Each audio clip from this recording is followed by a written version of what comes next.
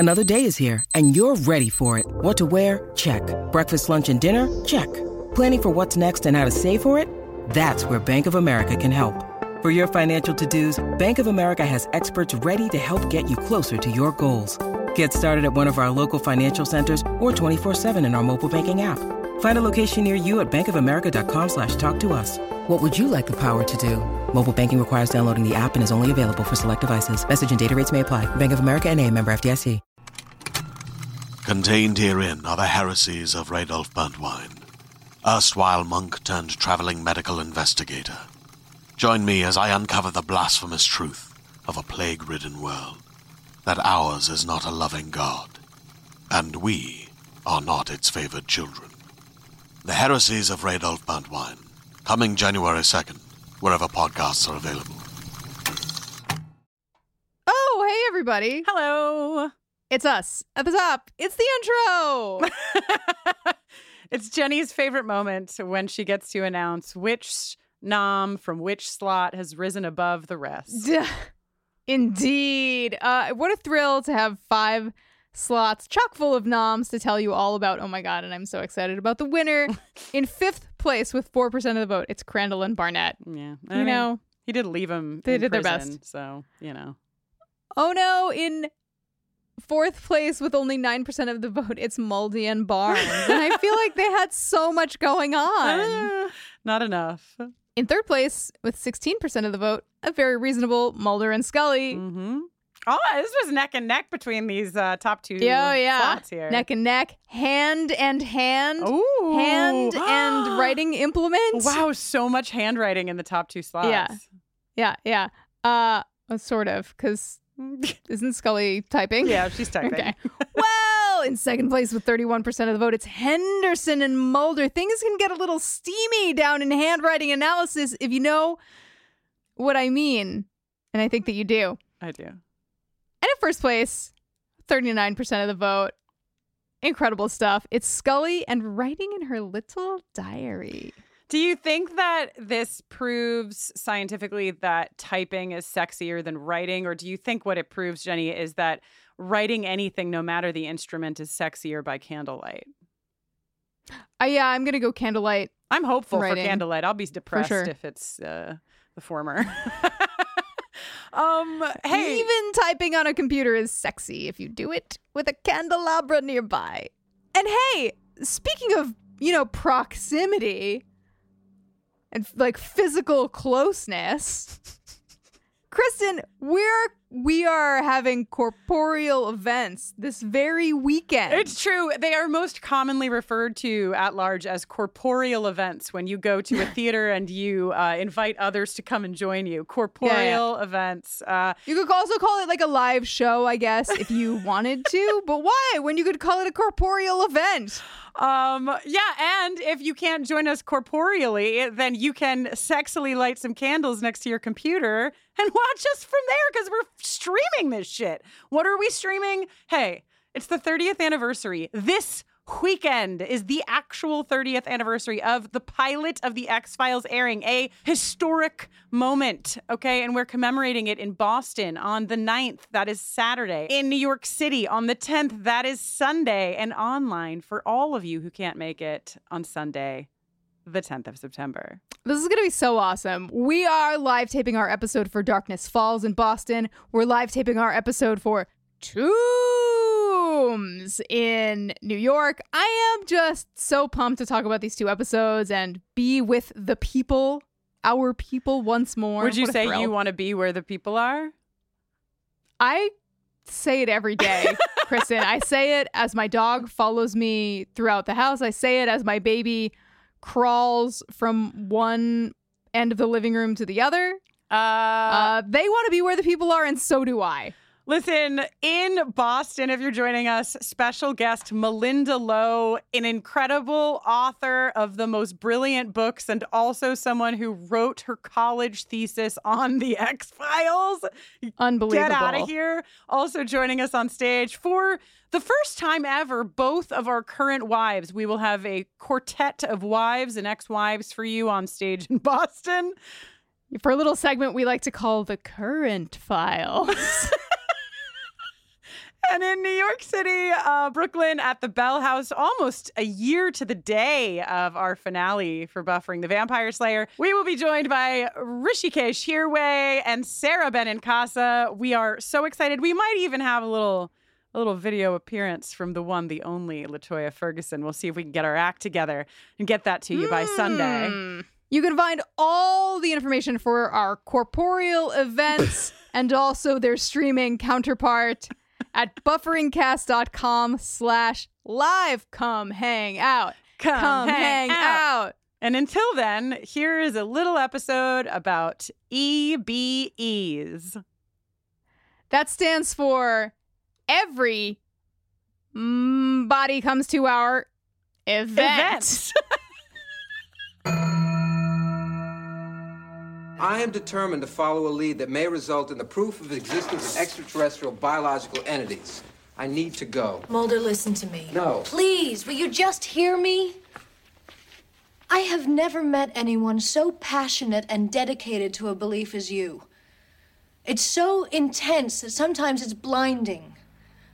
But there are others who are watching you, who know what I know, and whereas I can respect and admire your passion, they will use it against you. Mulder, the truth is out there. But so are lies.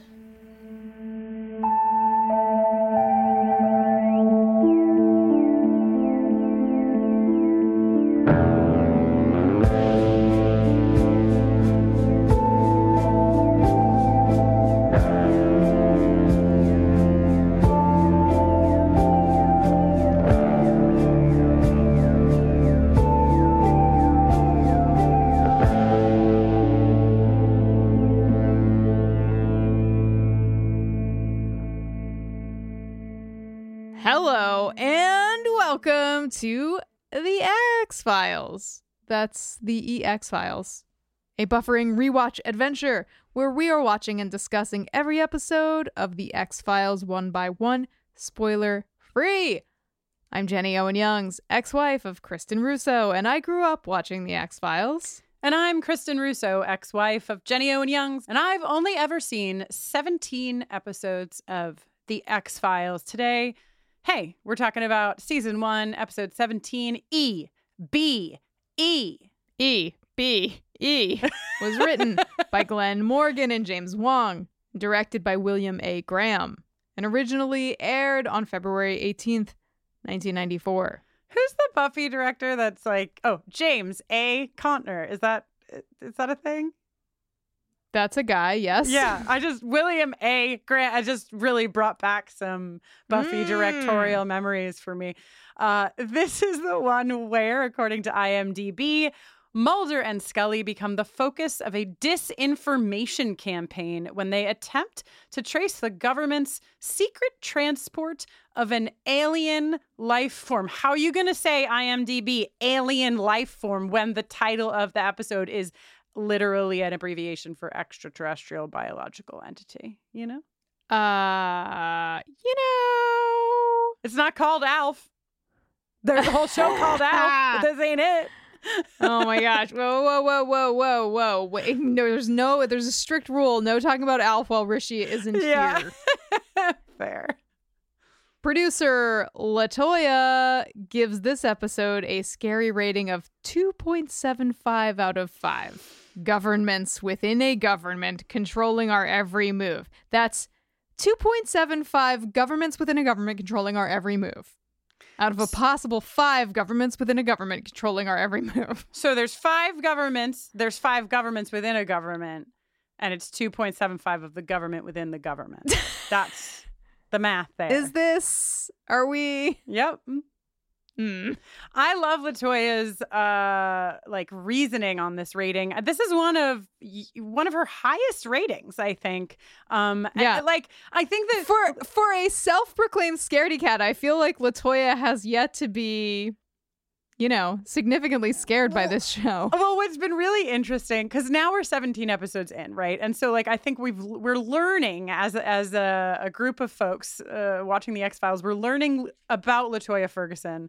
And what we're learning is that if the television if the script or the direction or anything about the episode of television strikes her in a way that, you know, gives her a lot of opinions, that will override her fear. So, you know, like she has had, there have been episodes that might be like scary to just your layman, your average layman, like Kristen Russo. But LaToya's over there, you know, in her TV wizard head, so preoccupied with, you know, certain television-esque things that she doesn't get scared by the poltergeists. But go ahead, say a good way to inoculate yourself against potential terror. But explain LaToya's 2.75 out of 5 here. So LaToya writes, this is much more of a tense than spooky episode. I looked back on what I gave Ice and Eve to put this just a step below them. But this whole episode is also the tone I think I always expected and wanted ultimately of the show. Nonstop tension, as a political thriller. I think I found a lot of things kind of too laid back. And I want to be stressed out by the show, not just by the theme music. Yeah. And I thought we're going to hear from LaToya later in the episode because this is the February sweeps episode. I'm not going to say anything more about it because that's not my field of expertise, but this is an important episode for the series, and LaToya will talk a little bit more about why. And I really agree in the sense of like, oh, this is what I also imagined the X-Files to be more often than not. Because this is not a, what do we call it? Case file of the week episode. This is a, what do you call the other one? Myth arc. A myth arc. This is a myth arc, a really big myth arc episode. Like, I would not be surprised if this is a longer pod for us because I feel like there's some heavy hitting things to talk about in here. It's a big deal. I wrote a lot of stuff down, Jenny. Wow. I can't wait to hear all of it. Big feelings on this ep? Lots to enjoy. You know, happy to see that the lone gunmen are here. What a thrill. I think as myth arc episodes go, you know, this is definitely near the top of what we've seen so far for me. This is the first myth arc episode written by Morgan and Wong. Great job, guys. Way to go. I fucking loved this episode because you know, the last couple episodes have been struggling a bit. And I'm always in my head like, well, you know, with Buffy, like as I got to know the characters more, like I could come back to episodes and be more into them and blah, blah, blah. So like maybe that's just the vibe. But watching this and episodes, I mean, you know, this is not the first banger of an episode, at least in my opinion. Watching this was like, okay. These are the questions that like I thought that the show was going to be asking. These are the movement that the show is going to have. I mean, they are all over the fucking place in this episode, tracking down this extraterrestrial biological entity. You know what I mean? So I loved it. I thought it was fucking great. And I also was stoked about the lone gunmen. I've given them names, Jenny. Do you want me to give you those up at the top here? Oh, let's wait until we meet them and you can tell me who they are. Great. Well, then, why don't we go to, as the lower third says, the skies of Iraq. It was like, I understand it's like the sky. It just feels like the sky above Iraq would be like more of an accurate description. There was something very like unnecessarily poetic about like the skies of Iraq. Kristen, what is held in the loving bosom of the skies of Iraq? Well, I'll tell you. The stars, a zippy little aircraft, a radar swooper is swooping away. There's a skittery little UFO, and cute little guy. This pilot shoots it right out of the sky. Yeah, I mean, to his defense, he definitely thinks he's under attack. When he shoots it out of the sky. Is the game where that like would go along with Miss Pac-Man and you'd choose one or the other, Galaga? Is that the name of Galaga is definitely a game. Is it a game where you like fly through the sky in a little thing and you beep, pew, pew, pew, pew? Sounds right. This just like had very Galaga vibe. The little guy, the little UFO guy, that may he rest in peace. The little UFO blinky guy just gave me Galaga vibes. I'm glad that I had the right video game. Okay. All right. So the little UFO crashes, and it crashes into what is an American army base in Turkey. They're like, there's a downed craft, and everyone's like, there was nothing in the sky, and they're like, there's a fucking downed craft. And then we see another little blinker in the sky, which is this guy's bud. He's like, oh no, Phil, and Phil's not doing so hot down there in the field. Sorry, Phil. Yeah. Go to the credits. Okay. At 12:20 a.m. in Reagan, Tennessee, a trucker with a great profile and an outstanding jacket is having some mysterious radio trouble. Now, I'm wondering, he's listening to the Grand Ole Opry and they're advertising headache powder. Is he experiencing a time wobble of some kind? Cool, Jenny. I like that. Yeah, because I don't know. Does anyone sell headache powder? I've never even heard of headache powder. It definitely. Oh my God! But I'm looking. I googled it, and there's so much headache powder in the world. What do you do? Never mind. Snort it? What do you do with headache powder? Maybe you stir it up like a. Put it into a liquid. Oh, interesting. Faster into your bloodstream as a powder than a pill, kind of vibes. You place one powder on tongue every 6 hours while symptoms persist. Dry? One powder on tongue. And then drink a full glass of water with each dose. Or you may stir powder into a glass of water or other liquid. Okay, what kind of fucking freak puts a fucking scoop of powder on their tongue when they could stir I want to try it. It sounds like a pixie stick. Jenny once ate dog food, so, some of us eat dog treats. Okay. I've eaten dog treats. So sorry. You were a very good boy. You got some dog treats. Yeah. Either way, I still love your theory that there's a time wobble because I have a lot of questions about time in general later in this episode. But yeah, this guy's looking good, driving his truck with his gun and interrupting his radio program about headache powder. He's hearing folks talk about red and green lights that they've seen in the sky.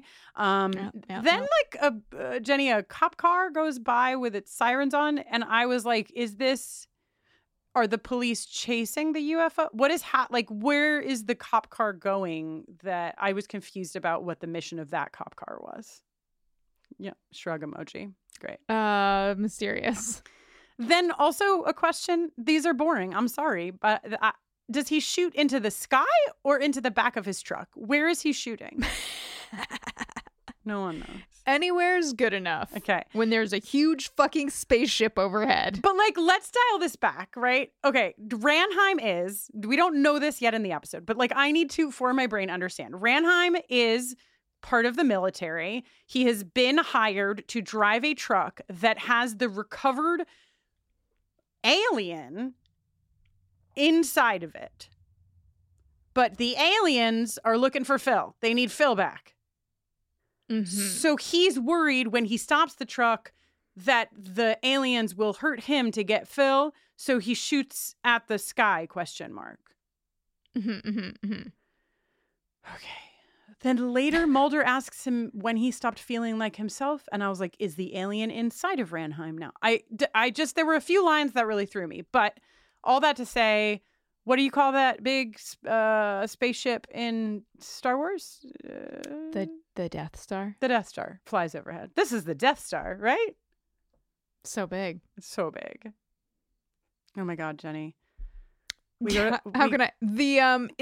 Are you saying, oh my God, to Mulder's little radioactive zip zapper? There's not enough time for us to, because that when we do our live events, we're always going to walk out with flashlights. But after I saw this episode, I was like, how do I get a zip zap gun? Because it's incredible. It's like this long rectangle with a lightning bolt kind of down the side of it. It looks like if you were a 12-year-old, I was going to say a 12-year-old boy because, the patriarchy just makes me assume that if you're dressing up as a space creature, you'd be a boy in the 90s. But if you were a 12-year-old and you were making a costume of a space warrior or whatever, this is what you would make as your bing bang gun. That's what this gun is. Yeah. But it actually is testing the radioactivity of the area. Yes. Yeah. Cool. So I want nothing more than to obtain this device and zap myself with it. Just see how I need to radioactive know. you are? Yeah. Yeah. Kristen, I was in the last 4 days I've been stung by at least 4 bees. And I realized that the likelihood of one of them being radioactive and giving me bee powers is like quite low. But I'm putting you on alert. Wow. You know, you start noticing me developing compound eyes, you know. If you see something, say something. Yeah, I'll be on the lookout. I went to my local coffee shop today, and there was a guy on his motorcycle who was like just all up in his own shirt. And then as I like walked by, he said to the guy next to him, "I just got stung by a bee. It flew up my shirt. It stung me. It flew up my shirt and it stung me." And after hearing your reports of getting stung by bees, I was like, should we all be concerned? Are the bees angrier this year than prior years? So if you've been stung by an angry bee, just call us at 1-800-BEE-STING. That's it. Yep. Okay, so let's hear a clip from What the about list. 1-800 I'm stung? Okay. Jenny and I are writing a book right now, and the book writing process is exactly what you just heard. Like that, that is the book writing process. Just jumping off my idea of making it better, which honestly you do. So I'm trying to make a joke, but it's for real. Anyway, in the woods, Mulder and Scully are having an exchange, which delighted me to no end. This back and forth is making dreams come true. Yes. Let's hear it. Yeah, and just so you know, just be warned, because Scully, for no reason whatsoever, is going to be shouting a little bit at the top. We don't know why she's shouting so much for the first line, but just you're warned. Let's hear this clip. From the trucker's description, the shape he fired upon could conceivably have been a mountain lion's. Conceivably. The National Weather Service last night reported atmospheric conditions in this area, which were possibly conducive to lightning. Possibly.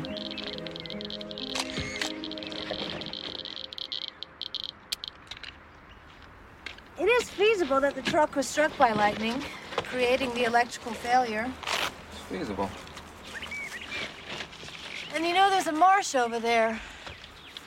Those lights the driver saw may have been swamp gas. Swamp gas? Possibly. Feasible. Conceivably. Oh, I love these two. Just so Scully's much. like, it's a mountain lion, it's lightning, it's swamp gas. And Mulder's like, yeah, no, it's little greenies. Oh, God. Mulder makes, in my opinion, a really unfortunate Dodger Dogs joke that I assumed you would be really mad at him for making, Jenny. Disgusting. Disgusting. Also, Latoya made the point, what is Mulder doing eating Dodger dogs? He lives in D.C. He works on the East Coast. How often is he getting to Los Angeles? Well, I mean, they were just out there in the episode that sounds just like this one, but has a V instead of a B. In Eve, they went out to L.A. Maybe he had a Dodger dog then, you know? Maybe Mulder just calls hot dogs Dodger dogs like we call tissues Kleenex. Like maybe he got like misinformed. Oh, my God. Mulder references investigating multiple sightings at Okoboji. No, he says that no other multiple sightings have had. Oh, yeah. I mean, I guess by extrapolation, he is suggesting there were multiple sightings at Okoboji. Yeah. He also pronounces Data as Dada. He says Dada. Maybe he was talking about I'm taking this opportunity to toss a file on your desk, Kristen. What the fuck? All right. So Mulder, after saying Dada, does his little stopwatch trick. He does it twice in this episode. And I have a lot of questions. He has left one of the stopwatches somewhere else outside of the immediate area of E.B.E, whatever, and one inside. Let's just say that's the case. Or they're both inside the E.B.E area. Are we to learn in this episode that time moves? I mean, we lost 9 seconds in the pilot. So what 9 minutes, no? 9. Yes, you're right. 9 minutes. That's a lot more than 9 seconds. So what, I just would like to know more about the time of it all, you know? I think in one of my crystal balls, I talked about the folds of time and space. And so maybe I'm onto something. Yeah, I mean, at least some version of you is or was or will be. I know. God, that's freaky. Okay, let's go to the police station. Ranheim says this charge is horse manure, and I'm like, hell yeah, sir. Take me back to my grandparents' house. Yeah. Yeah, Ranheim is pissed to be held here. He's also coughing a lot. He also has like a rash on his face. He hates Scully so much. Scully just tries to give him a glass of water, and he's like literally can barely breathe, and he's like, fuck your water. Fuck your water, Dana. Take your fucking water. And yeah. Scully asks him she's basically saying like, if he fought in the Gulf War, maybe this is Gulf War syndrome. A lot of conversation amongst us and producer LaToya Ferguson. Like, so is it problematic to suggest that UFOs might be the cause of Gulf War syndrome? And I am not an expert at all. I did very preliminary. I've heard of Gulf War syndrome, as like a kid of the 90s who was growing up at this time and when this war was happening. But I was like, let me learn a little bit more about what the vibe is here. And like here in 94, because basically, and this has happened with other wars in different ways. Like soldiers were coming back with all kinds of like ailments that were very physical, where I think in the beginning people were like, well, it's like post-traumatic stress. And, it's like a physical manifestation of like the stressors of being at war. But the vibe was actually that there were a lot of various chemicals used, a lot of vaccinations given like simultaneously when soldiers were going over to these other countries. And so like, I don't even know that there's still like a concrete, like these are the things that caused this syndrome that like hundreds of thousands of soldiers on both sides of the Iraq war. If that's not is there a both sides? That feels like probably a thing that you could say better. But that like folks were sick and no one really knew the why, especially in 1994. And it wound up being like a lot of chemicals were the source. So I don't know if it's super problematic because really at the heart of it, Mulder is suggesting that the fumes, the toxic fumes, the weapons used, they may be unfamiliar to human bodies, and this could be a cause. And so, like, if you take the glitzy glam of UFO out of the equation, it's not that far off the mark, right? Like human bodies being subjected to chemicals and things that they do not have the ability to process and getting sick from that. So I really like when genre shows and other, genre storytelling recontextualizes some historical thing. Like, I'm watching Doctor Who for the first time right now. Ooh. And spoilers for the beginning of David Tennant's first season. You're gonna spoil me He travels back. What? Said you're gonna spoil me right now. I am. I'm so sorry. That's okay. Basically, the home of a historical figure is besieged by a werewolf.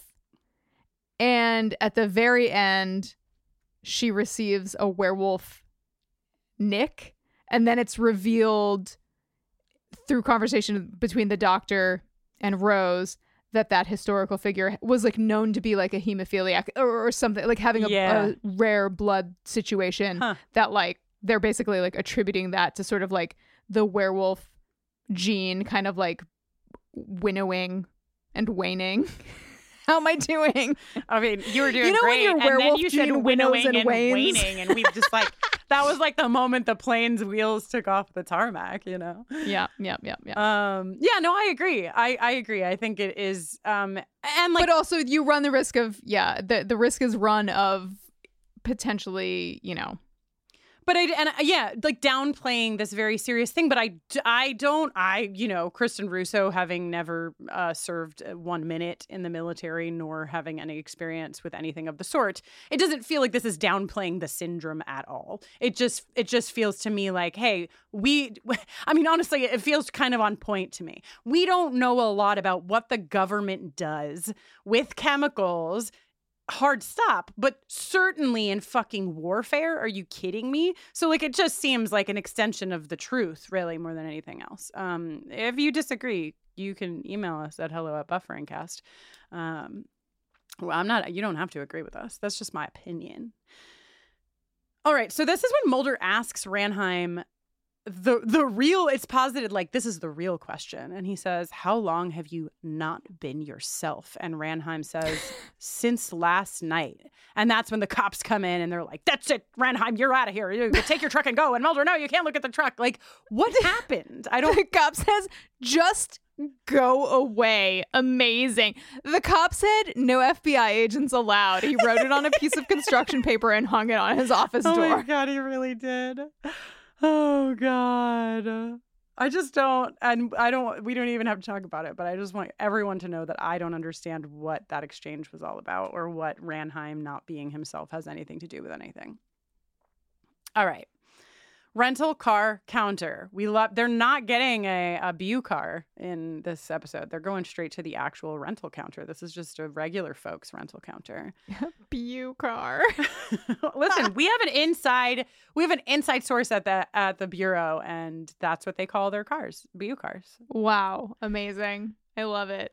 So at the counter, Mulder is like, Ranheim was hiding something. Scully is about to sign the agreement. And then the woman next to her is like, can I use your pen? And signs something and then hands the pen back to Scully. We will later learn that this pen is bugged. Again, I do not understand what happens here or why this pen exchange is a thing. Do you have any answer for me? Scully's getting bugged. Is that lady doing it? She does not seem like a bugging kind of lady. She doesn't seem like a bugging kind of lady, and she also, she just has so little time. She would have had to have Scully's exact pen and swap them out. Right. I think it's just a way for the pen to be, introduced. Chekhov's and, pen. That lady used all her ink. Oh, okay. So later when she's like, I don't have any ink in my pen. Now, Kristen, ballpoint pens use petroleum-based ink, and one ballpoint refill lasts for so long. So incredibly long. The odds of that pen running out just after that woman borrowed it are so low. But here we are. Jenny, for the uninitiated, Jenny Owen Youngs did spend some time working at a fancy pen store. So Jenny, you actually know a lot more about pens than the average Joe. I know a little. One ballpoint pen refill will last an average of, are you ready? 300 legal size pages. She's in the FBI, Jenny. She's literally taking notes all the time. Actually, she's taking notes on her computer. She's like, dear frigging electronic diary. What you don't see is that right below the keyboard is where she wrote those notes. She's just transcribing. She's transcribing. Okay. So basically, this conversation around, okay, maybe UFOs cause Gulf War syndrome, or we can call them classified aircraft, or whatever we need to call them. But I'm just saying that the exhaust or the fuel from these unknown things, maybe they cause something. And Scully says, well, there is a base in Little Rock. And then that is when Mulder tells her about a very fun group of government watchdogs. They publish a magazine, called The Lone Gunman. These guys, he says, are downright spooky.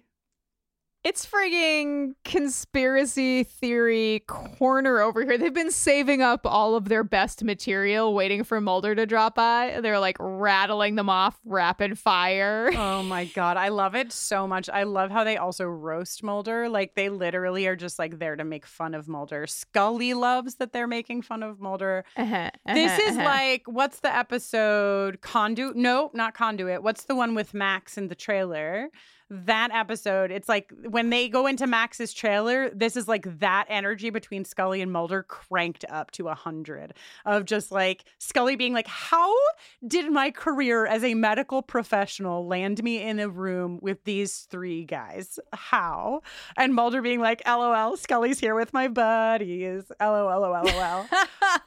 That was Fallen Angel, the episode you were referring to. Yeah. I named them. Do you want to hear their names? Yes. What? Please tell me the names of these men. Okay. The Lone Gunmen are Garth, Jim from The Office, and Grandpa. I will call them that for the rest of the television show. Garth, I'm with you. That's Langley. Grandpa is Frohickey. Definitely. And what was the third? Jim from The Office is the one that is so I know that I have something that I'm reaching for in my soul for him. Yeah. But I decided that even if he is not the Jim from The Office, he can be He's a Jim from An Office. But there is someone in my mind, and I could not put my finger on it.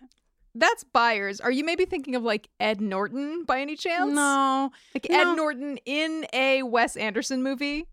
No. With a goatee. Anyway, Jim from An Office. Sure, yes. Garth is like, hey, is this your skeptical partner? Grandpa says, of course, total grandpa, she's hot twice until Mulder is like, settle down, sir. Byers takes a $20 bill from Scully and pulls the magnetic strip out. Listen, Kristen. She's so mad. Listen to me. Listen to me. I'm listening. That's $41.25 in 2023 money. It's a lot of money. I'd be mad if you ripped my 20 right now, you know, but you could probably still tape that back together and spend it. Maybe. You just got to use it at a place where they don't care so much about ripped money, you know? Yeah. So what do you think? You think Scully's being tracked? All of her 20s are being tracked every time she gets on a flight? Yeah, no, I don't. I don't think, I mean, at this, you know what the thing is like, we're answering this question in the year 2023 when, like, clearly the government doesn't need to use fucking shit in cash anymore. They've got us all rigged up. Everybody's got 17 fucking cellular devices. We're so trackable. Yeah. It's fucking insane. So, like, that's probably why, to me right now, I'm like, no, I don't think it's in the money. But in 1993, I probably would have had a different 13-year-old me would have been like, oh, fucking get this. I was thinking, I'm using only quarters from here on out. Yeah. I was thinking when I saw this scene about them cutting the strip out of the 20 about like being in elementary school and in middle school and stuff and like learning that there were like secrets on bills that you could find. And I was like, I wonder in the zeitgeist, if that's the right word, if like shows like this, conversations like this kind of led to like us as kids hearing a thing about a dollar bill or like how to find this thing, you know? Just wondered if there's any connection. Anyway, they laugh at Mulder's theory that Gulf War syndrome is caused by UFOs and say, your ideas are weirder than ours, to which Scully is laughing so hard on the inside that you can see it in her eyes, you know? Oh my God. I can't wait to play this next sound clip. We leave the lone gunman. We go to the fucking office, the basement office. Let's just hear it. There's no setup, just go. Those were the most paranoid people I have ever met. I don't know how you could think that what they say is even remotely plausible. I think it's remotely plausible that someone might think you're hot. Scully does not know what to do in this moment. She looks startled. She is frozen. She's like, but then she like metabolizes it immediately and it then just like goes back to business. She's like, it basically, I feel like, has the same impact as when Mulder is like, when Mulder like lobs a zany theory in her direction, something that feels far-fetched. She's like, okay, Mulder's Muldering out right now. I don't know. For me, the vibes I got from her response was this like, this is a thing that we have both felt inside that we agreed upon never saying out loud without saying that we agreed upon it. And you've just said it out loud. And now I don't know what to do. Like she told her friend Beth, you know, like you tell your friend Beth. Her friend Beth. Wasn't that her name? You know, the one that was like, he's divorced. Oh, her friend who she's the godparent to the son of. Yeah. I don't know if her name's Beth, but you know, that was a fucking bold choice by Fox Mulder. Yeah, for sure. Luckily, you know, a great thing to distract from when your business partner says that you are hot is finding that someone, unbeknownst to you, has put a bug in your pen. Imagine finding a bug in your pen, Kristen. No, I couldn't. I would be very scared. But there's 47 bugs on my desktop right now. You know what I mean? Do people even bug people anymore, or do they just like hop into their iPhone? Right. It's so sad. Yeah. I've sad bugged times. myself for your convenience. Yes,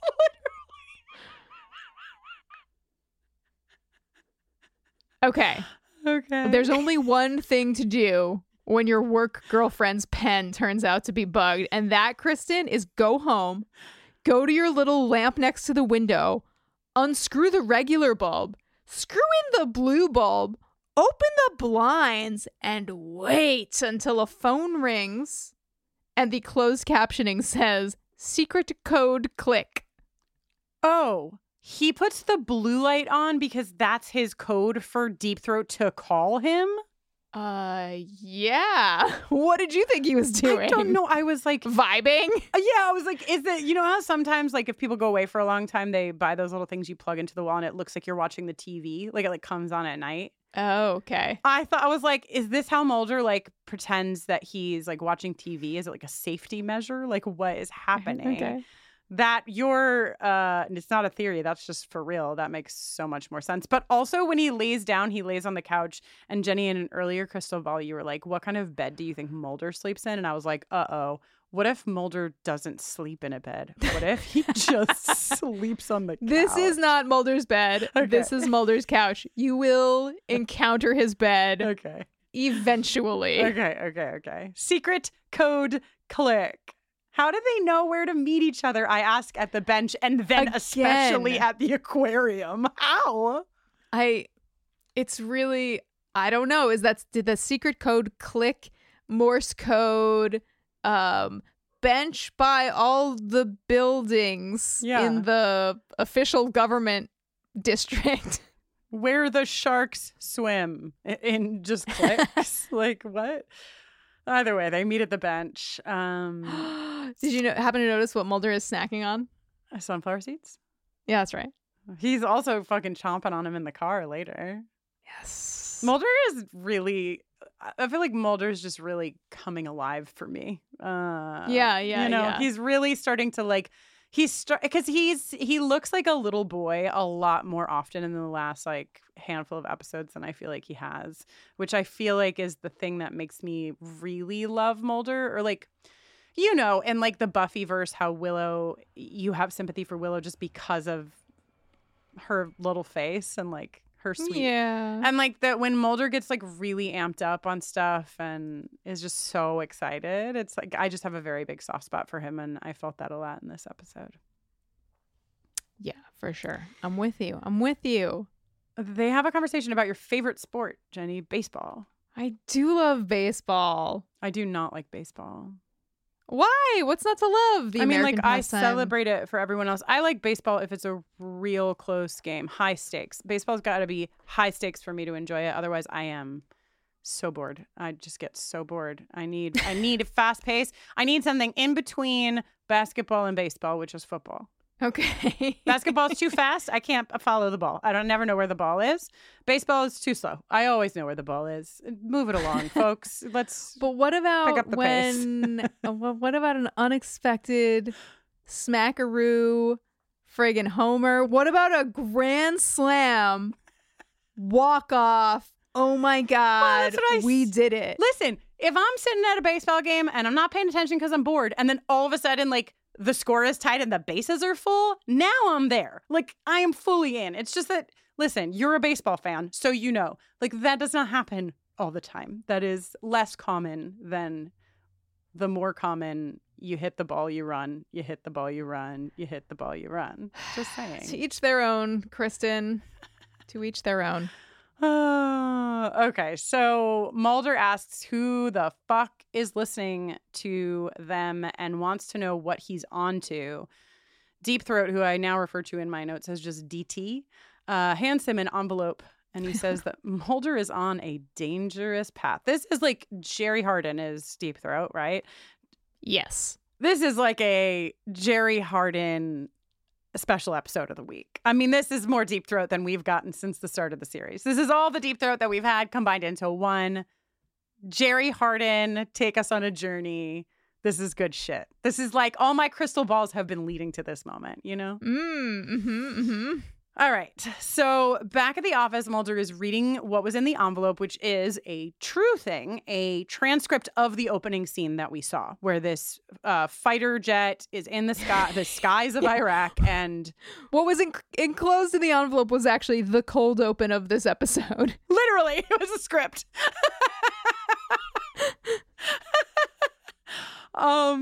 Scully comes in and she has information. The truck is bogus. So is Ranheim. They listed the weight of this truck at 3,100 pounds and the weigh station shows it at 5,100 pounds. It's incredible to me that this UFO and the extraterrestrial biological entity weighs an exact 2,000. 2,000, but that's how much it weighs. On the dot. And Ranheim was in the Gulf War. He said he wasn't. Also, that's not his name. His name is Frank Druce, and he's been sick for a lot longer than he said. He's gone to the VA hospital 3 times in the past year. Mulder's pissed. Lies all the way down, Kristen. We had it and we let it go. He's just real mad. And then what? And then what did they say?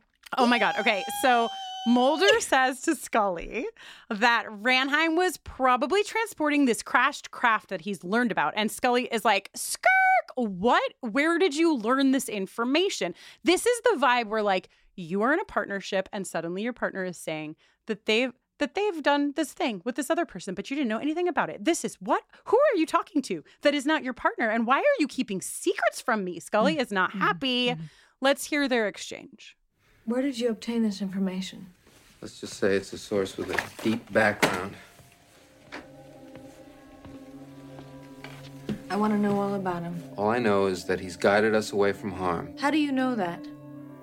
We work for the Federal Bureau of Investigation and we're being bugged. What does that tell you? That tells me that not everything is as it appears to be. Exactly. And for all we know, this deep background is the one responsible for the bug. He's never lied to me. I won't break that confidence. I trust him. Mulder, you're the only one I trust. Then you're gonna have to trust me. We've been asking this question for a while, Jenny. Why would you not tell Scully? You know how sometimes people do things on TV and you don't know why? LaToya's theory is like daddy issues to the max. Like that the relationship. Daddy issues to the max. Yeah. The possibility, there could be a couple things going on. It could be that deep down in Mulder's heart, he is afraid that Deep Throat is full of shit. And also, there's the possibility that he feels like he's protecting Scully in some way by not cluing her into this layer. I don't know. I think if he thinks he's protecting anyone, it's Deep Throat, Like, it doesn't seem... I know that Mulder loves Scully, and I know that once Scully is in danger, Mulder will do anything to make sure she's not in danger, but I have never seen Mulder do anything to keep her out of danger. So such a good point. Either way, I am Team Scully on this one. He should have told her way earlier than now. He should be telling her right now. They're a partnership. They're a team. And that means that they have to trust each other enough to share things. And I think that your first theory is correct, that he's afraid of finding out that, like, there's something not true about this. Because really, this is his entire sister vibe, right? If this comes crashing down, then what does that mean about the fate of his sister and, like, all that stuff? Later, when Scully challenges Deep Throat, I mean, he throws, like, a full 12-year-old tantrum, and we'll talk about it. But I think it supports your theory that he doesn't tell her because he doesn't want to find out that it's not real. Yeah.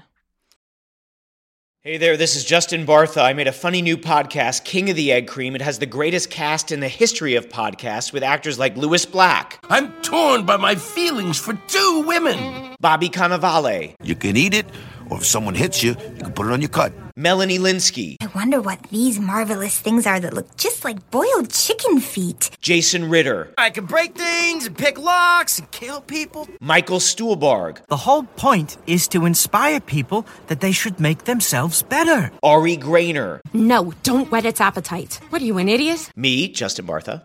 That's not just any egg cream, that's a Lemke's special. And all narrated by the hilarious Richard Kind. This is the story of Harry Dalowitz and how he rose from nothing to become New York's King of the Egg Cream. So if you like funny true stories, come listen to King of the Egg Cream, available wherever you get your podcasts. All right. Okay. The truck is heading west. Mulder's going to grab a few things, meet Scully at her place. Mulder pops home and sitting in the dark, having cut the breaker like a total drama queen, is Deep Throat. He's dropping off an envelope, and Mulder's like, by the way, Dad, I just wanted to say thanks for being there for me. And Deep Throat's like, yeah, I gotta go. So yep, bye. Yeah. Deep Throat is like, oh, I went on such a journey with Deep Throat in this episode, you know? Oh, God. He leaves. Mulder looks at the photo. He's so fucking excited. He can't get to Scully's fast enough. He's like, this is the best UFO photo I have ever seen. Scully takes like one look at it and is like, this photo is fake. Which becomes this photo is so fake. It becomes even funnier, Jenny, when later at the aquarium, Deep Throat is like, you should probably at least be proud of my work with that photo. The best in our department did it. And we're like, dude, the best in your department put 2 different moons on a photo? Like, come on. Boo. But yeah, Scully says it's a fake. Mulder now is making all of the excuses that Scully was making at the top of the episode about what it could be. But he is trying to believe with his excuses. I drew a little diagram in my notes, which is just like Scully is it's a I don't know if you would call it a continuum, because it all goes to the center. And at the center is the truth. And all the way over here is Mulder. And all the way over here is Scully. And somewhere between them, maybe right in the middle, is where the truth is. And that's what this episode taught me, Jenny, is that Mulder believes too hard. You had to draw a diagram for that. Yeah, I did. I drew it twice. I drew it once with my Apple Pencil, and then I transcribed it into my notes. Okay. Thank you. Kristen. What? It's no, that's good. I love your dedication. It's incredible stuff. God, you know what? Deep Throat would appreciate me. I'm gonna need to take that diagram down to handwriting analysis stat. I do, though, in all seriousness, really like this idea that, like, Mulder believes too hard and Scully doesn't believe enough, you know? Because we've gotten that Scully doesn't believe enough. And we've gotten, like, you know, the Mulder, like, caressing a photo of a girl that looks like his sister. Like, maybe he's too emotionally invested. But this episode, I feel like, really takes it home. Oh, God. So... Oh my God, is that man at the mantle fingering other people's family photographs? All right, so this clip we heard at the opening, it's between Mulder and Scully, and it's really, I mean, I don't know how you feel about this, but I think it's really sweet. Scully is sort of saying, like, I see your passion and your dedication, but sometimes it is so intense that it's blinding. And I am here to be your partner, but there are people out there that are going to use that to fuck with you. And I respect and admire you, but they're going to, like, use it as a form of sabotage. And then she says, Mulder, the truth is out there, but so are lies. This is, are you ready? Let's just say, hypothetically, eventually they kiss and fall in love and are together forever. Then they die and they're buried next to each other. Mulder's tombstone, the truth is out there. Scully's tombstone, but so are lies. Oh, smooch. This is my diagram, my beautiful drawing. It's, oh my God, it's Mulder and Scully, and they're all pointing towards the truth, but also pointing towards smooch. Smooch, yeah. Okay.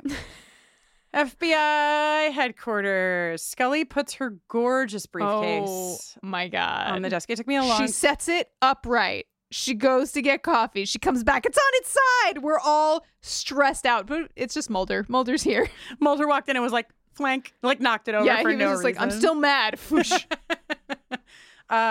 Scully drinks her coffee with cream, no sugar.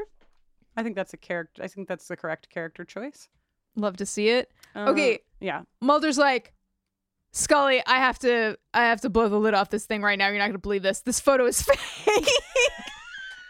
He took that photo to the FBI's art department and he said, Holy hocus pocus, get it into focus. Enhance. A simple incantation to bring illumination. Enhance.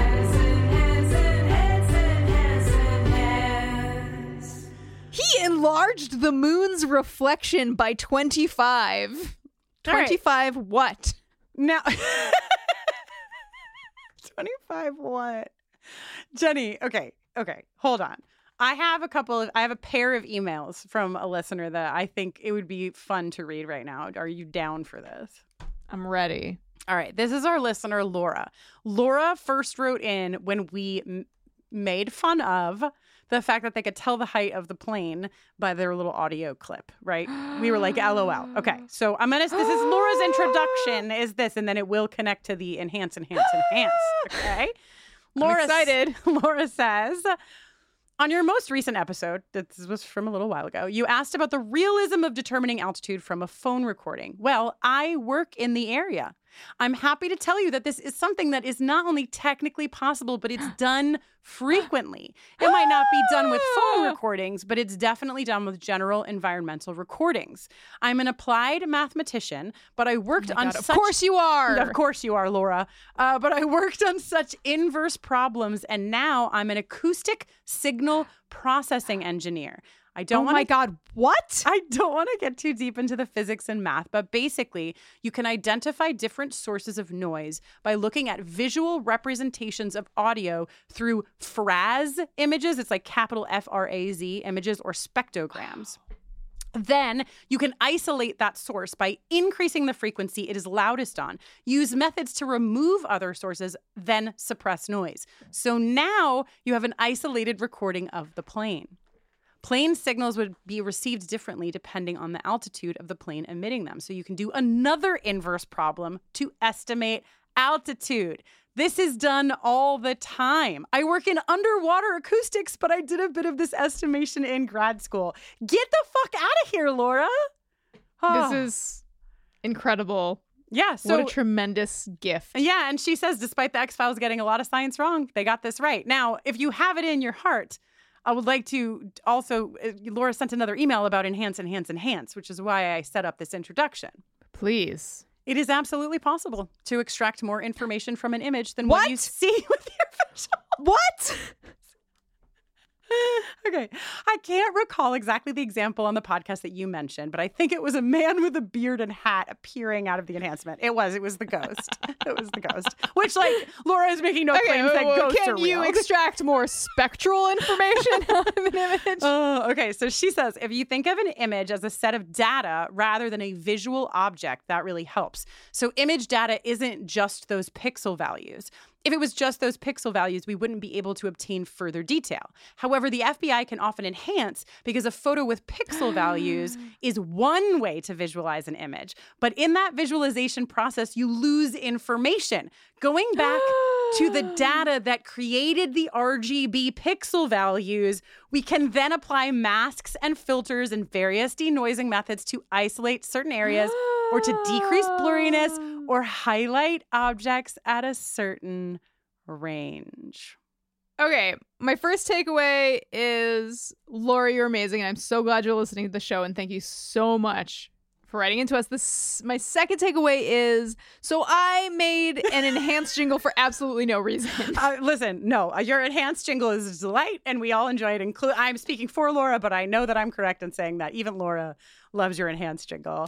But this is wild. It's like we have a lot of knowledge in our brain about things like vampires and, demons, some Latin from our journey through Buffy. But it's just incredible to me what we're going to know about, like, enhancing and noise and government by the time we're done with this. Wow. Yeah, this is tremendous. I never cease to be amazed by the vast wealth and variety of incredibly specific knowledge held in the minds of our listenership. Incredible. Bless you all. Thank you so much. Mm-hmm. Okay, Kristen, take me to the aquarium. Take me specifically to a tank that seems to be populated entirely by blacktip reef sharks and hippotangs. They are going nuts in there. What's a hippotang? It's a kind of shark?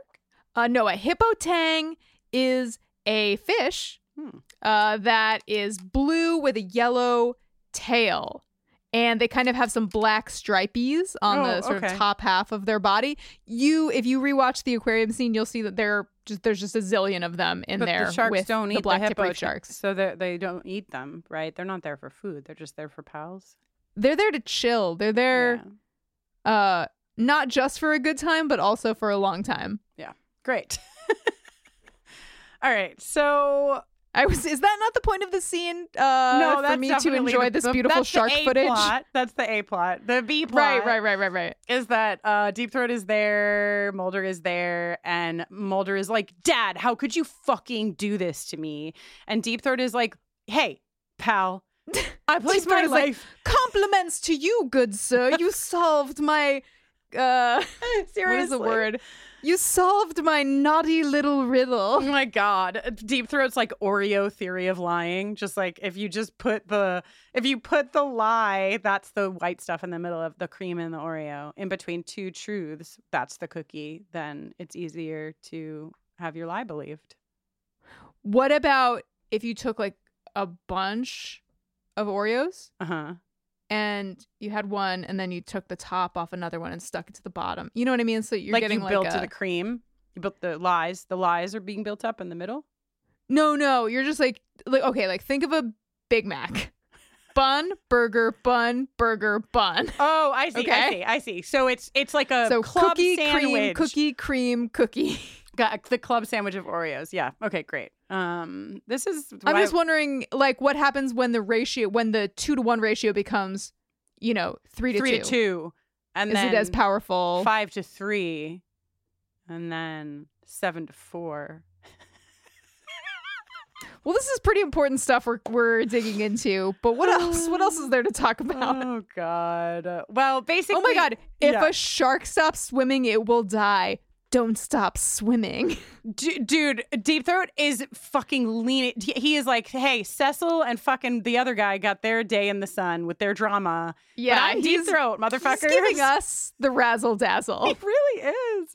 He's basically saying to Mulder that he watched him for years. He was the angel to Mulder's Buffy, drawn him in charcoal, and he picked him because he knew he could trust him. This is manipulative language. Like, I'm just going to say, I'm not ready to say I don't trust Deep Throat at all, but like this vibe, this like, I watched you and you were the one. You were the special one that I picked. That's some manipulative kind of like weirdo shit. But he says that he picked Mulder, but he says he is not, there's some truths he cannot know yet, that people cannot know yet because they'll flip the fuck out. And then Mulder basically gives us a rendition of we didn't start the fire and lists like a bunch of shit that is fucked up that's happening in the world. And he says, where will this end? Like, where will the secret, where will people like you keeping secrets from the rest of the people on this planet end? I guess it won't, as long as men like you decide what is and is not the truth. Powerful. That's powerful. That's real.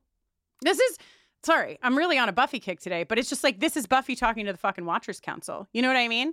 Like, Mulder is like, hey, fuck off, man. Like, you don't get to decide or at least why do you get to decide? Like, who gave you the authority to decide what the rest of us are able to learn and know. And then to your earlier point, Deep Throat is like, well, sharks, if they stop swimming, they die. Like, doesn't answer. Don't stop swimming. Don't Mr. stop Mulder. swimming. Okay. Just beautiful shark footage. They go out on beautiful shark footage. Mulder runs home and tears apart his entire living space. Yeah. And he finds a bug in a power outlet, as we previously discussed. Scully comes over and they do a little radio play where Mulder's like, I don't believe anything is going on here. Best for us to give up and live to fight another day. Wouldn't you say, Scully? And Scully's like, yes, I do agree. I literally also wrote a little radio play for them in my notes. Like, same vibes. They very publicly split up. They go out in public together and then split up which forces their tails to split, right? These tails are horrible tails. Well, who can keep up with Fox Toretto zooming around DC? I love Scully buying a flight and being like, cool, thanks. And then being like, and now I need this other flight, and that one I'll be paying in cash. And the airline clerk is like, This is some real 1994 versus 2023 stuff. You can't fly somewhere without everybody knowing. No, and you also can definitely not be on 2 flights at the same time. They hate that shit. They don't like it. They do the math. Oh, really? Well, I don't know if that's actually true. What I know is that I've Chris is like, I drew a diagram, and one side of the paper is the airlines, and the other side is me buying multiple flights to various destinations. No, and never the two shall mix. There is something. I just can't think of the exact math of it, but I know that I've been in a situation before where I've tried to like double book a flight, or like I've booked a round trip, but then I've canceled one leg of the round trip. Like, there's something. Okay, I don't have time. We have to talk about the FBI. But Okay. You just couldn't do it today. I'm sorry I brought it up. Yeah, you should be. All right, so she flies out of Dulles. He flies out of BWI. The fucking tails didn't have a chance. And they meet at the airport gift shop after using, I guess, the payphones that he calls, Mulder calls it the airphone. I think he just means the payphone at the airport. They've used payphones. So I think he was saying he was using a phone on the plane. No, I forgot you could do that. Oh my God. They were like built into the back of the, like where the little TVs are now. Yeah. Wild. Okay, so great. So they both were on the phone. Were you on the plane in 1994 sitting next to Mulder or Scully when they spent the whole flight on the phone? Please tell us all the details. But Mulder was not successful finding the truck. Scully was. They got to fly to Seattle. Okay.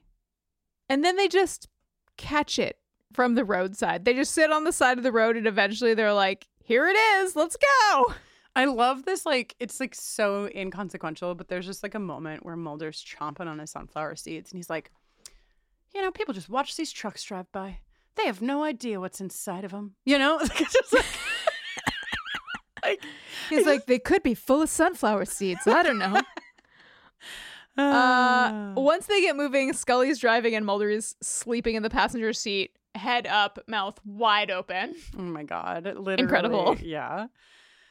They get close to the truck, and then what appears to be a close encounter happens. The light is so bright, it looks like a lot of hail is hitting the car. The real way you know it's probably a close encounter is that we get a like flash freeze in the camera work. Now here's to my point earlier. Mulder is so excited that he gets out of the car completely, and then he's like, oh, I should check to see if Scully's alive. Like, he's fully out of the car. He's like 4 paces away, and then he comes back, and he's like, hey, are you okay? Are you all right? Yeah, the truck also skirked over. The driver is nowhere to be seen. They start digging through the boxes in the back of the truck. Behind all of the boxes, Kristen, is a little medical unit and a gurney. Sure. Yes. Sure. And Mulder's like, I think we just witnessed a rescue mission.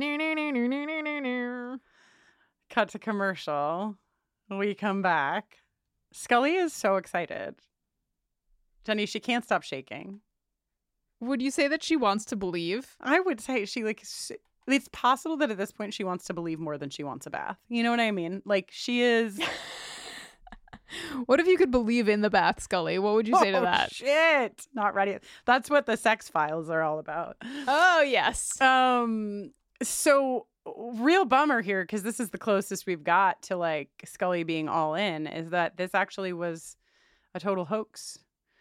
This is okay. This is a bummer because Scully is like, tell me it's real. It's real. It's real. And Mulder's like, no, it's fucking fake. Look, my stopwatches, they took the same time. Explaining to no one what that means. It's just like if they take the same time, no aliens. But if they take different times, totally aliens. But here's what kills me about this exchange is this back and forth.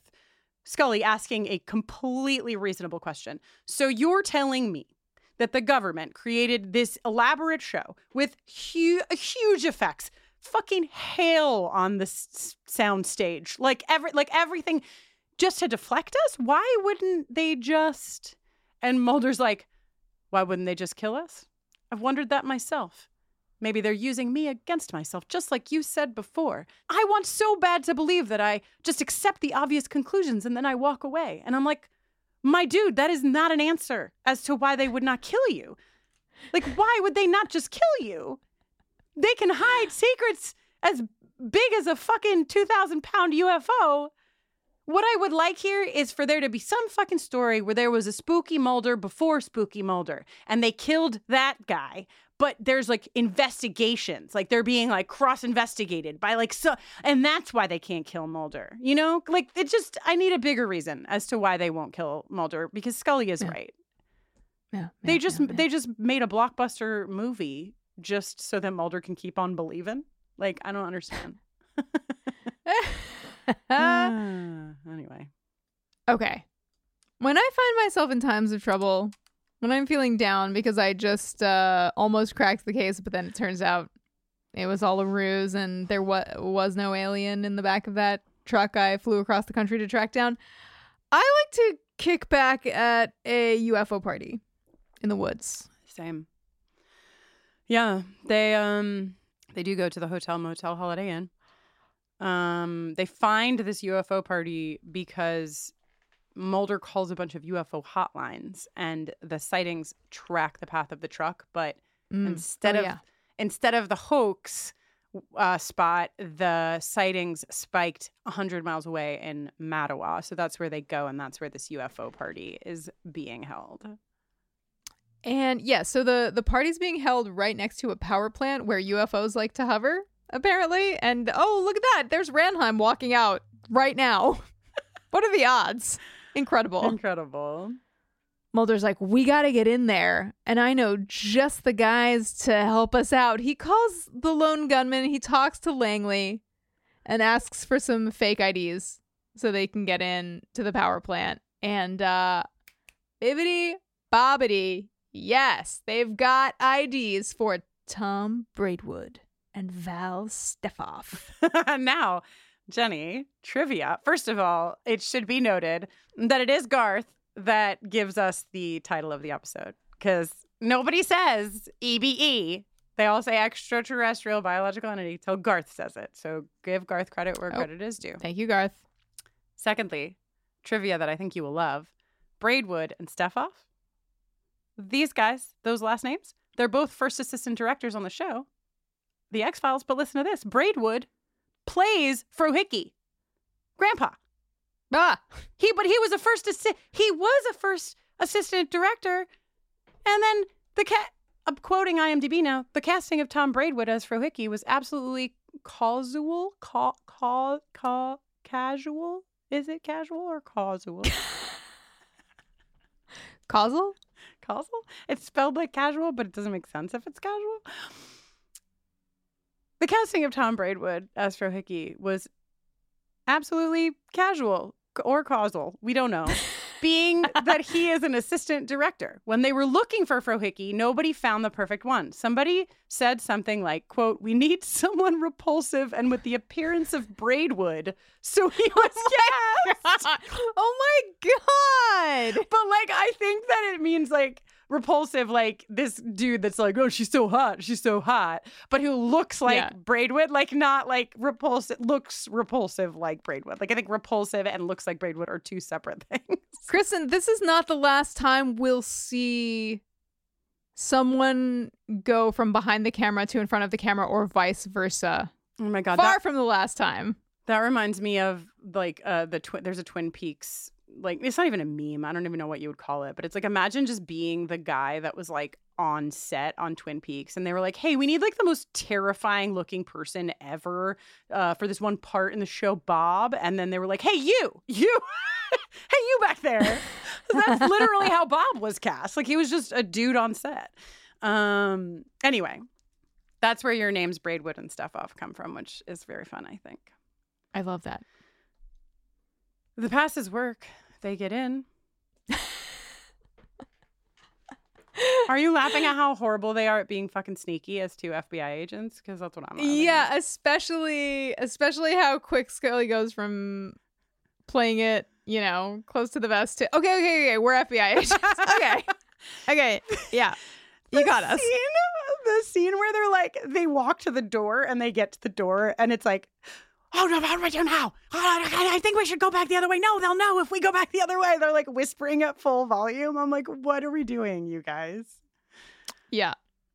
Don't you learn how to be sneaky in the FBI? Right. But isn't the second thing you learn at the academy after learning that everyone has different fingerprints how to be sneaky?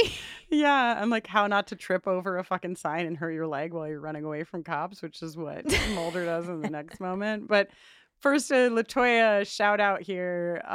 So this guard that catches them, LaToya says, level 6 guard is Canadian actor Roger Cross. This is LaToya's quote. I was hyped to see him. I even said out loud, oh, damn, is that Roger Cross? My man is in 5 different episodes of this show as 5 different characters. And I believe he's not even actually credited here. He's not, but he is on IMDb. You want a stoic figure just trying to do the right thing on a Canadian show? You get Roger Cross. He's on Arrow, Continuum, Dark Matter, which is LaToya's personal favorite. He's also on 24, but that's not a Canadian show. So shout out to Roger Cross. Does a great job here as our level 6 guard. Mulder makes a break for it, and Scully throws herself, her whole body, in order to slow down the guard in pursuit. She's also like, it's an amazing moment because she does throw her whole body, but she's also so fucking over it at the same time. It's like she does she's already mad about doing it, Yes. Really containing, she contains the whole universe of being in love with someone. Like the whole universe is already there inside of Scully. Yep. I wrote, LOL, Mulder, so clumsy, just like Bella Swan, trips and hurts his leg. Oh, God. He sees this, vessel, this glowing red vessel, and he, limp runs over to it. All of the guards are, cocking their guns at the same time. But then, don't worry, Daddy's here. Daddy's here, guys. I know. I'm sorry. I hated myself, but I knew I had to do it for the pod. Deep Throat says, let him go. You've done well, he says to all the guards. You're dismissed. I'm starting to really I don't know about Deep Throat. I'm not sure. Yeah. So Deep Throat's like, I know you want to look in there, but don't bother. It's already dead. And then he tells Mulder that there are a bunch of countries that have a pact that if an alien, a living E.B.E. lands in their zone, in their territory, it's their responsibility to exterminate the E.B.E. No, thank you. And Deep Throat says he's one of 3 men who have had to carry out an execution. And he feels really bad about it, and he wants to atone, which is why he comes to Mulder and gives him intel. Yeah. That's Deep Throat's story. It's, to jump a little bit ahead, there's this beat between the two of them after this moment where Mulder is like, I'm trying to figure out which one of the things you told me is a lie, right? And clearly we don't know what's true here and what's not.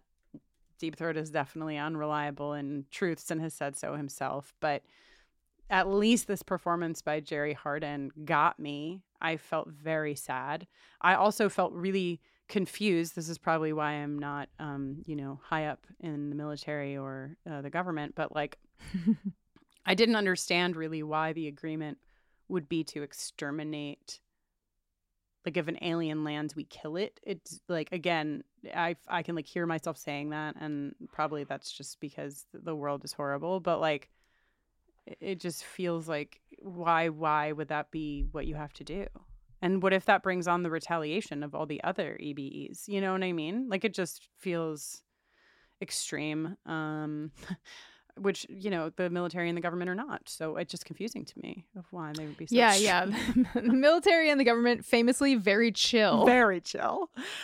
But this is really sad. And, I went through the whole episode, even here, talking through it, being like, I don't know, man. This Deep Throat, he likes a lot of drama. He's fucking telling some lies, telling some truths. It feels like he's manipulating Mulder in a couple of the scenes in this episode. But then here I am being like, oh, fuck. Like, this guy had to do this fucking... Like, if this is true, this guy had to do this horrible thing that would fuck you up forever. Yeah. So, like, I don't know. Complicated. And he says, like, that he's coming to Mulder to atone, which you said, and that maybe at some point the truth will be known. So I'm just very, like, and I know that the point is that we're all unclear on Deep Throat's, like, end game here. But I don't know. It's like, does he want somebody to protect the aliens? And so they don't get killed anymore? I don't know. I don't know. You should ask your crystal ball. I should. I'm too sad. They walk outside and Deep Throat's like, you're awfully quiet, Mr. Mulder. And Mulder says, I'm wondering which lie to believe. And Deep Throat gives a throaty, evil chuckle and walks off. I thought it was the like, end. Oh, you're so smart, son. Like, I see what you did there. But I guess it could also be evil. Yeah. Deep Throat is always, the first time we saw Deep Throat, he was walking towards Mulder from so far away. Mulder was like on the track. And like now he just leaves his own job and walks into the fog. Like, where's he going?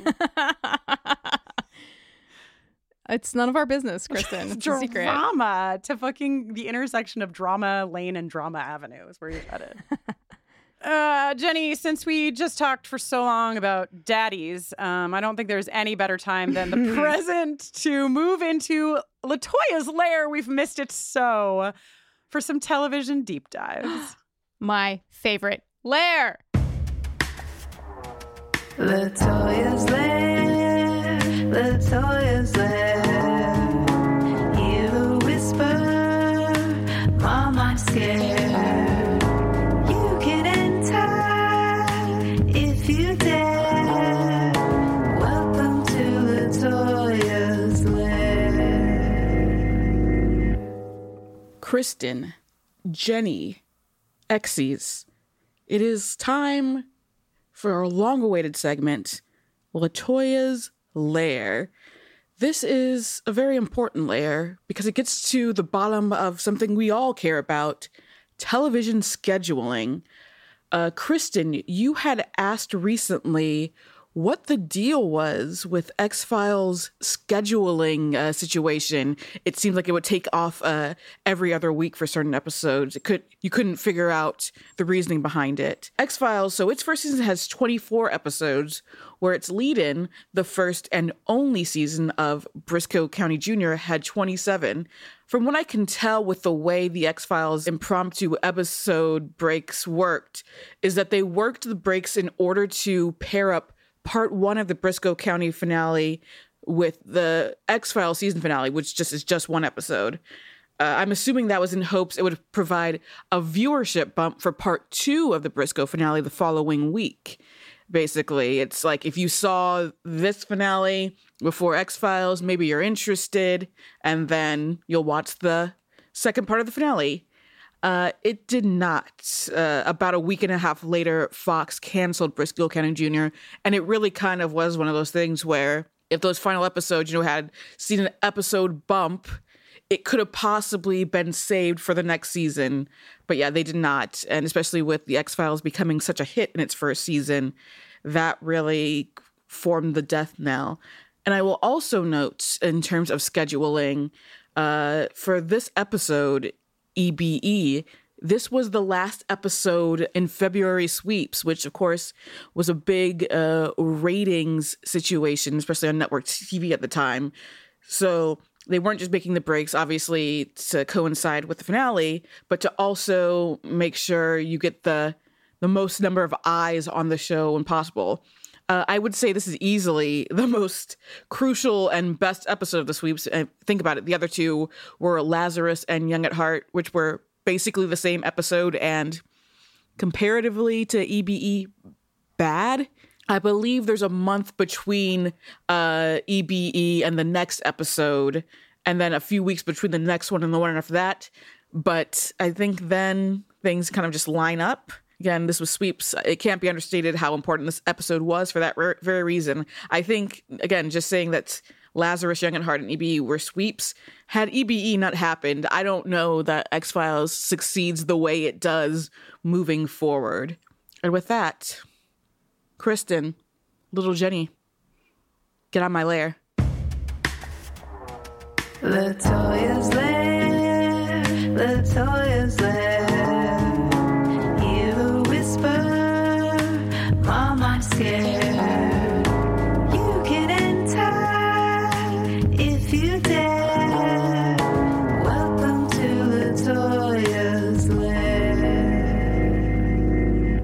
Well, there's no other lair I'd rather spend time in, even if the cost of spending time in the lair is being ordered out of it. And now, out of the lair and into the frying pan of sex. Whoa. For the Sexual Tension Awards. Sexual Tension Award. Yes, welcome back to another installment of the Sexual Tension Awards, in which we supply you, our beautiful listenership, with a variety of slots and fill them with noms, and then you vote to tell us who you think has the most tension in this episode. All right? All right. It's slot number 1. It's a man and a being, you know, an idea. It really could be any. It's like a manic pixie dream alien. Mulder doesn't care which E.B.E. he gets to know, but he really wants to get to know one E.B.E., if not more, as soon as possible. Mulder and E.B.E.s. MPDA, Manic Pixie Dream Alien, on the board. Yeah. In slot number 2, how many love stories have sprung forth from daddy issues? Too many to count. And here's another one for the heap. It's Mulder and Deep Throat. Oh, God. They can't keep apart, sending each other secret codes, meeting in secret places. Good God. In slot number 3, we've got a woman racking up will they, won't they's across the board. She can't help herself, but now she wants to believe. It's Scully and Believing. She was shaking. She was quaking. She was shaking and quaking. Mm-hmm. Famously, something someone might do at some point. Great. Yes. Mm-hmm. And in slot number 4, a variant on a familiar theme. Sure, you've heard of the Mothership. Sure, you've heard of Mulder and Scully. But have you considered Tom Braidwood and Val Stefoff? Val Stefoff throwing her body in front of other bodies to protect Mulder's body and his right to run towards an E.B.E. at full speed until he hurts his little tiny foot. Oh my God. You think that like this is their role playing? Like they're like when they're ready to get really sexy, they're Braidwood and Stefoff. Yeah. They didn't even need fake identities to get into the power plant. They were just like, this would be hot, actually. I'm Braidwood. She is Stefoff. And the guard is like, yeah, drive through. Yeah, you could have come in Go as ahead. Mulder and Scully too, but. So, those are your options for this episode. Please consider casting your vote by going to bufferingcast.com/STA. And that will take you to the STA poll. We need to know what you think. Sexual Attention Award. So, Kristen, now that we've gazed into the possibilities for, romance and tension and iniquity and things that are none of our business, let us cast our eyes directly into the blazing amethyst fire of your crystal ball.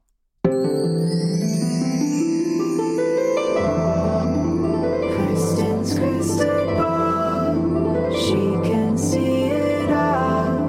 What's coming down the pike, I'm sure she'll get it right.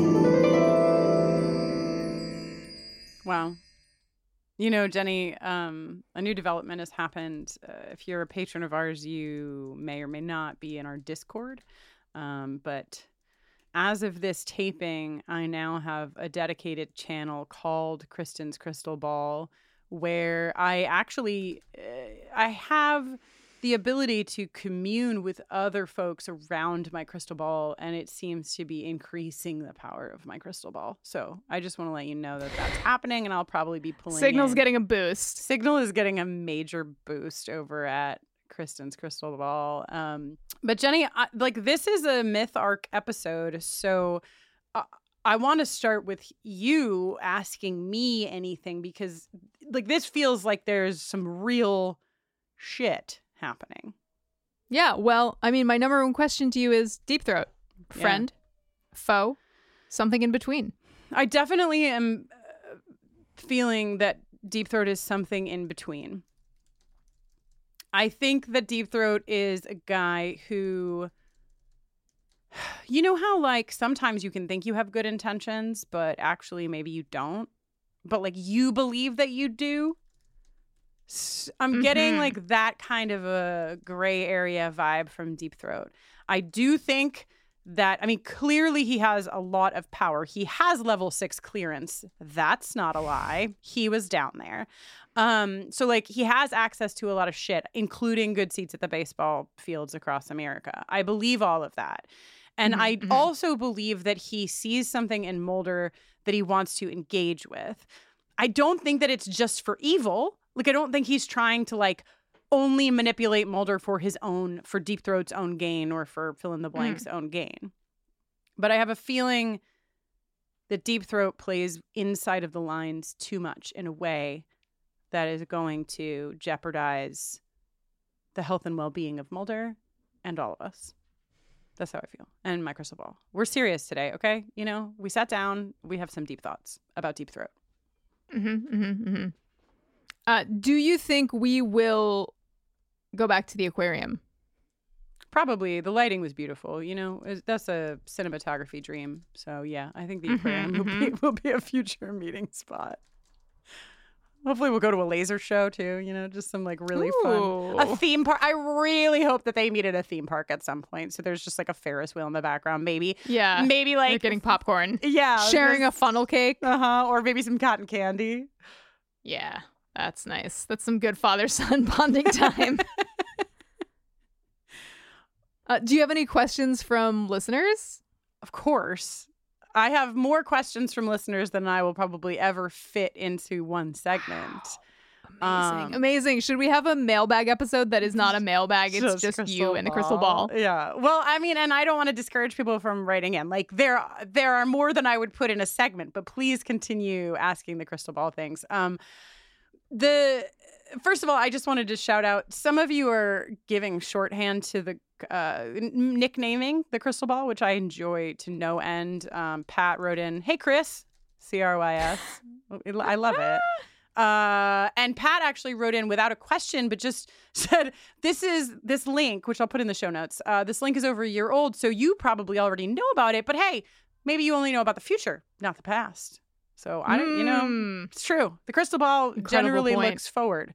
But this link is really cool. It's this guy, Juan Carlos Munoz. I'm not sure if I'm pronouncing his name right, but he is a photographer, and he took an image of the Milky Way through a crystal ball. It is so fucking cool. I'll send it to you, Jenny. Yeah. Yeah. Oh my so God. Cool. Also, if you scroll down, this is a tweet thread. Fucking rest in peace, tweet threads. I don't know what to call anything anymore. But this photographer says, if you look carefully, you can recognize some constellations due to the way that the ball projects the image. The constellations in the background and within the ball are symmetric. And one of the constellations is Sagittarius. This is my crystal ball. This is my fucking crystal ball. It can be ours because you were also Sagittarian. Thank you. So that wasn't a question, but it was just so fucking cool that I wanted to share it with you all in the show notes today. You can click the link and see my crystal ball. Thank you for photographing it. Thank you for photographing it, Juan. Incredible.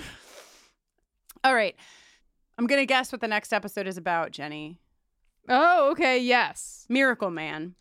I've got my reading. I've got a few other readings, if you so please. Yeah, hit me with yours. Miracle Man by Kristen Russo. Miracle Man is about a patient in the hospital who has a sudden, unexplained recovery. Doctors can't explain it, but also on that same day, another patient at the exact same time, but a different hospital, died of the first patient's condition, but they never even had that condition. This happened back in 1966, but now it has happened again. Oh my God. Do you have that typed up over there? Yeah. Can you text it to me? Yeah. My favorite theory from inside the group was from Helen, who wrote, the plotline of Miracle Man is remarkably similar to the Simpsons episode, Marge versus the Monorail. A traveling salesman comes to town promising miracle cures for all ills and tricks the townspeople into believing him through the power of song. Scully has to bring Mulder back from the brink at the crucial moment where he is about to join in a duet. I mean, how do you pick between those two? It's obviously one of them, but which one? Or maybe a beautiful combination of both, you know? Woo! Okay, well, power down the crystal ball. Yeah. Kristen, it's done enough for today. It has. I would say that the status of this X-File is swimming like a shark that will die if it stops swimming, and its dad is telling it, don't stop swimming. Oh my God, this fucking X-File is so anxious. Okay. Well, beautiful listeners. Hey, it's me, your friend, Jenny Owen Youngs. And when I'm not watching The X-Files or Buffy, I'm usually making music. I have a new album coming out September 22nd. It's called Avalanche. The third single, It's Later Than You Think, just came out. You can pre-order the record. You can stream the singles that are out already. You can also get tickets for my fall tour, which will be visiting Nashville, New York, DC, Philly, Chicago, LA, San Francisco, Portland, and Seattle at JennyOwenYoungs.com. Find me on social media also at Jenny Owen Youngs. I'm Kristen Russo, and I generally just like to figure out what Jenny Owen Youngs is doing and pay attention to it as much as possible. When I'm not... Wow. Yeah, I mean, you know. But when I'm not doing that or watching The X-Files, I'm usually doing something real gay. You can learn about the work that I do with LGBTQ communities over on my website, KristenNoeline.com. That's KristinnOeline. You can find me using that on socials. I also have a Patreon that has that same little tag, patreon.com/KristenNoeline. And we're watching some horror movies, one a month, every month of this year and next, reading some queer essays that go along with them. We just watched Nightmare on Elm Street. It ruled. Woohoo! Buffering, a rewatch adventure, is on Twitter, Facebook, Instagram, and TikTok at BufferingCast. You can drop us an email at hello@bufferingcast.com. You can write to the Crystal Ball at crystalball@bufferingcast.com. Hey, you could support us here, the whole fam. You can support by going over to our Patreon, patreon.com/bufferingcast. There's a lot of cool stuff happening over there. We just published a very special Buffy podcast called the Hot Dad Pod. It is a podcast where we talk all about Giles. We answer your Giles-specific queries, and we also talk about resident hot dad, Jenny Owen Youngs, and how... Okay. What? It's been... this is what it is, okay? Talk about your whole new life as a dad, as a new dad. Indeed. So you can find stuff like that over there. We're going through the Buffy comics. We do live watches. It's a blast. Something else worth mentioning in this section is that, as you may already be aware, we have started splitting out the X-Files feed from the main buffering feed. We've also split out the Doomcoming feed. Doomcoming and X-Files have their own special little feeds with like no reviews. It's just basically tumbleweeds and a round mass waiting to be terraformed so that, you know, reviews can populate it and live their little review lives and be very fulfilled and help other people find the show. So if you've got a few minutes in you and you want to help out, we'd love to get reviews on those new feeds. That'd just be amazing. But also no worries if not. I would like to report that as of this taping, the X-Files separate feed has 5 stars and 60 reviews. So whoa, it's look working. at us go. You're doing it. Please keep doing that. It's very helpful to us.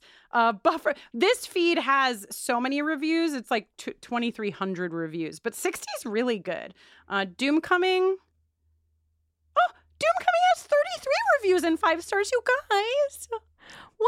And it's still 5 stars. So that rules. And if you haven't done that and you can, it really is very helpful. It helps people find the pod. It helps people know that what we do here is kind of fun. So, yeah. I know we ask a lot of you, but we also really appreciate what you do. Thanks so much. We appreciate you way more than Deep Throat appreciates you. You know what I mean? We appreciate you way more than Deep Throat appreciates Mulder. Yeah. And they have like a weird father-son thing going on. You guys rock. This episode was produced by Kristen Russo, Jenny Owen Youngs, and LaToya Ferguson with support from our consultant, Mackenzie McDade. It was edited by John Mark Nelson. And till next time, Dad, can we go to the aquarium? Wow.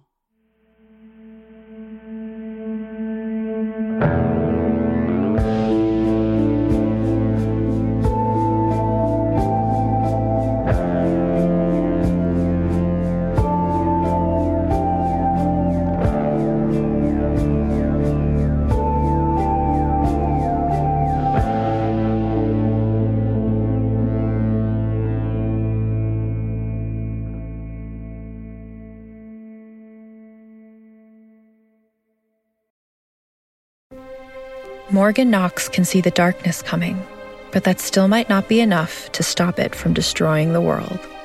Introducing the Shadow Files of Morgan Knox, a new show from Realm. Set in 1930s Manhattan, this fantasy noir is perfect for fans of Lovecraftian horror. Ever since her experience in World War I, Morgan Knox, a Latina private detective, has had the ability to see paranormal phenomena. This makes her the perfect investigator when she's hired by a murdered man hoping to uncover the details of his own death.